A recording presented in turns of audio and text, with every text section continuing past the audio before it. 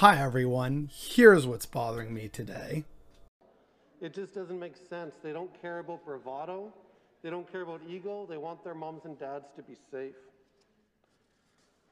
And there's a big reason for that, Madam Deputy Speaker. And I'm sure that you and many of my fellow members here notice that I'm not just wearing one mask, I'm wearing two masks. And I'll be doing that every time I enter this building. And the reason for that is that I am an immune-compromised person. The recent changes in my health status are deeply personal, but it's something that's given me a new perspective on what the last year has been like for other folks who are at greater risk of contracting COVID-19. I want to thank the members opposite who choose to wear their masks in here. I see it, I notice it, and I think that's important.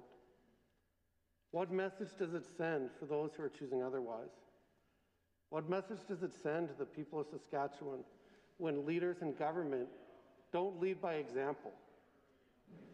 What message does it send when cabinet ministers go on warm vacations during the holidays while everyone else is required to stay home? That was NDP MLA for Saskatchewan being laughed at for being immunocompromised. So, for those unaware, the Saskatchewan Party is basically a union of the Liberal and Conservative parties in Saskatchewan because the NDP, the actual left-wing party, was being competitive and able to get elected at several points in time. So they realized, oh, look, we're splitting the vote, and oh, the NDP, that can't be allowed. So they teamed up, they formed the Saskatchewan Party, and it's basically just a conservative party, but they claim that they're not. And this is the party that's currently in control of Saskatchewan right now. And so this NDP MLA, he's a critic and he's just speaking out about these issues. But the gall of people to laugh at someone who says they're immunocompromised should say everything that needs to be said about conservatives and how they care about moral values and life. And they actually care for, the little guy and support the working class. They're a death cult. A bunch of them gleefully laughed at someone who's immunocompromised and takes a risk to do their job in a pandemic, and they laughed at him. And many of them also flaunt mask guidelines. That's the state of conservatism, not just in Saskatchewan, but Canada at large right now. And it's very distressing, and it's definitely what's bothering me today. But it's the Sunday sum up, so we got a few more stories here. In the neighboring province of Alberta, Premier Jason Kenney, leader of the United Conservative Party, is still being derided for his gross mishandling of the pandemic. His numbers are way down, like negative 55%. But what's bothering me about Alberta today is that he and his government apparently copied line for line Wikipedia articles as part of their new and improved education curriculum. They plagiarized Wikipedia for their education content. Yeah, what's that about conservatives being hard workers and always having really good original thoughts?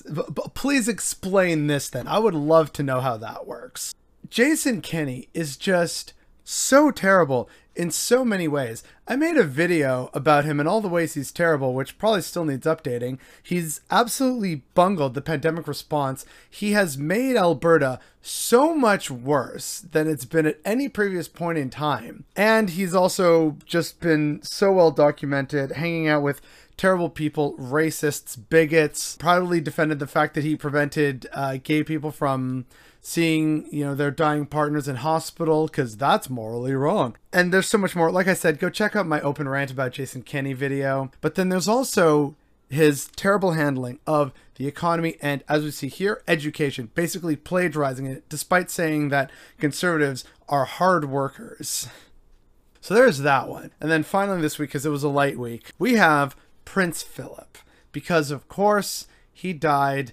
And, condolences to Her Majesty the Queen for losing a literal partner in crime. You know, I get it. But the problem is that we're seeing a lot of pieces from Prince Philip that are trying to humanize him, including this really weird piece in the Toronto Star that tries to paint him as a feminist, which Prince Philip was many things, and a feminist he was not. In fact, he was a salty little bitch about not being able to give his last name of Mountbatten to the royal name. He was quite angry that, you know, I'm the only man who can't give his own name to his own children. That reeks of, you know, old world patriarchy and misogyny, am I right? So that's one aspect of that. Never mind his, you know, no filter, very racist words that were often said, and very insulting words that were said to people that he had to meet at his many, you know, openings. Oh wow, look, he's so good at opening things. Yeah, and then he goes and insults several people like 2 minutes later. Seems like a real stand-up guy. I get that people, you know, don't want to speak ill of the dead, but Prince Philip was by no means this kind of good and magnanimous person that some of these pieces are trying to make him out to be. Was he important to his family? Yes, I have no doubt that Her Majesty the Queen and his children are grieving the loss in some way. But at the same time, let's not try and pretend like he was a saint, because he really wasn't. It's so silly.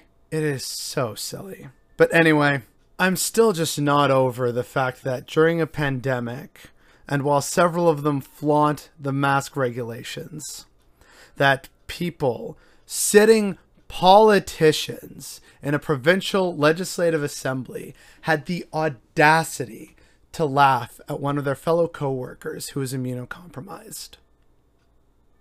That is beyond bothersome. That is disgusting, and it's infuriating. And it should be infuriating to all other Canadians. But unfortunately, there's about 30% of us who do not feel that way. There's 30% of Canadians who do not care for their fellow man and do not care for decency and respect and democracy, despite claiming that they do so. And the fact that this 30% of Canadians exist and we have to live and work with these people during the course of a pandemic that a bunch of them don't believe is real and that others think, you know, is just an excuse for callousness, that's what's bothering me today.